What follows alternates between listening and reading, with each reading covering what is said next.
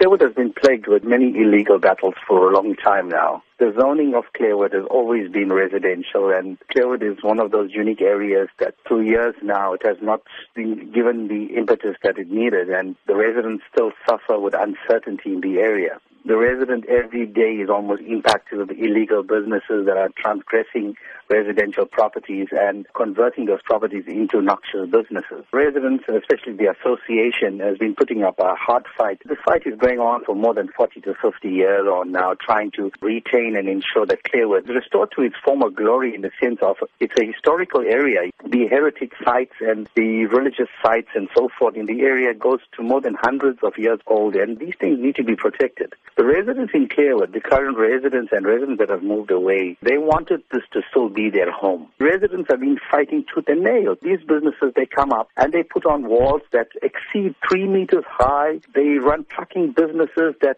really impact on the area in the last 6 years on now. We've lost more than 14 lives of residents in the area under the wheels of these trucks. Apart from that, hundreds of accidents, and I'm sure SAPS and Metro Police stats would reveal that. It is factual. Apart from that, it is the intimidation that sets in from these illegal businesses to the residents. It's become really frustrating to the residents. When Clairwood tends to decay in such a state, the neighboring communities like the Bluff, Wentworth, Merebank, and Spingo needs to be alarmed as well, because it seems that there is an agenda. And the agenda is clear, because it's clear that eThekwini has an hidden agenda. The agenda is basically to industrialize the area, and this is what we've been fighting for the last 40 years on now. And we're saying, take your people of the South Durban, take them seriously. As you've said, these have been long-standing issues.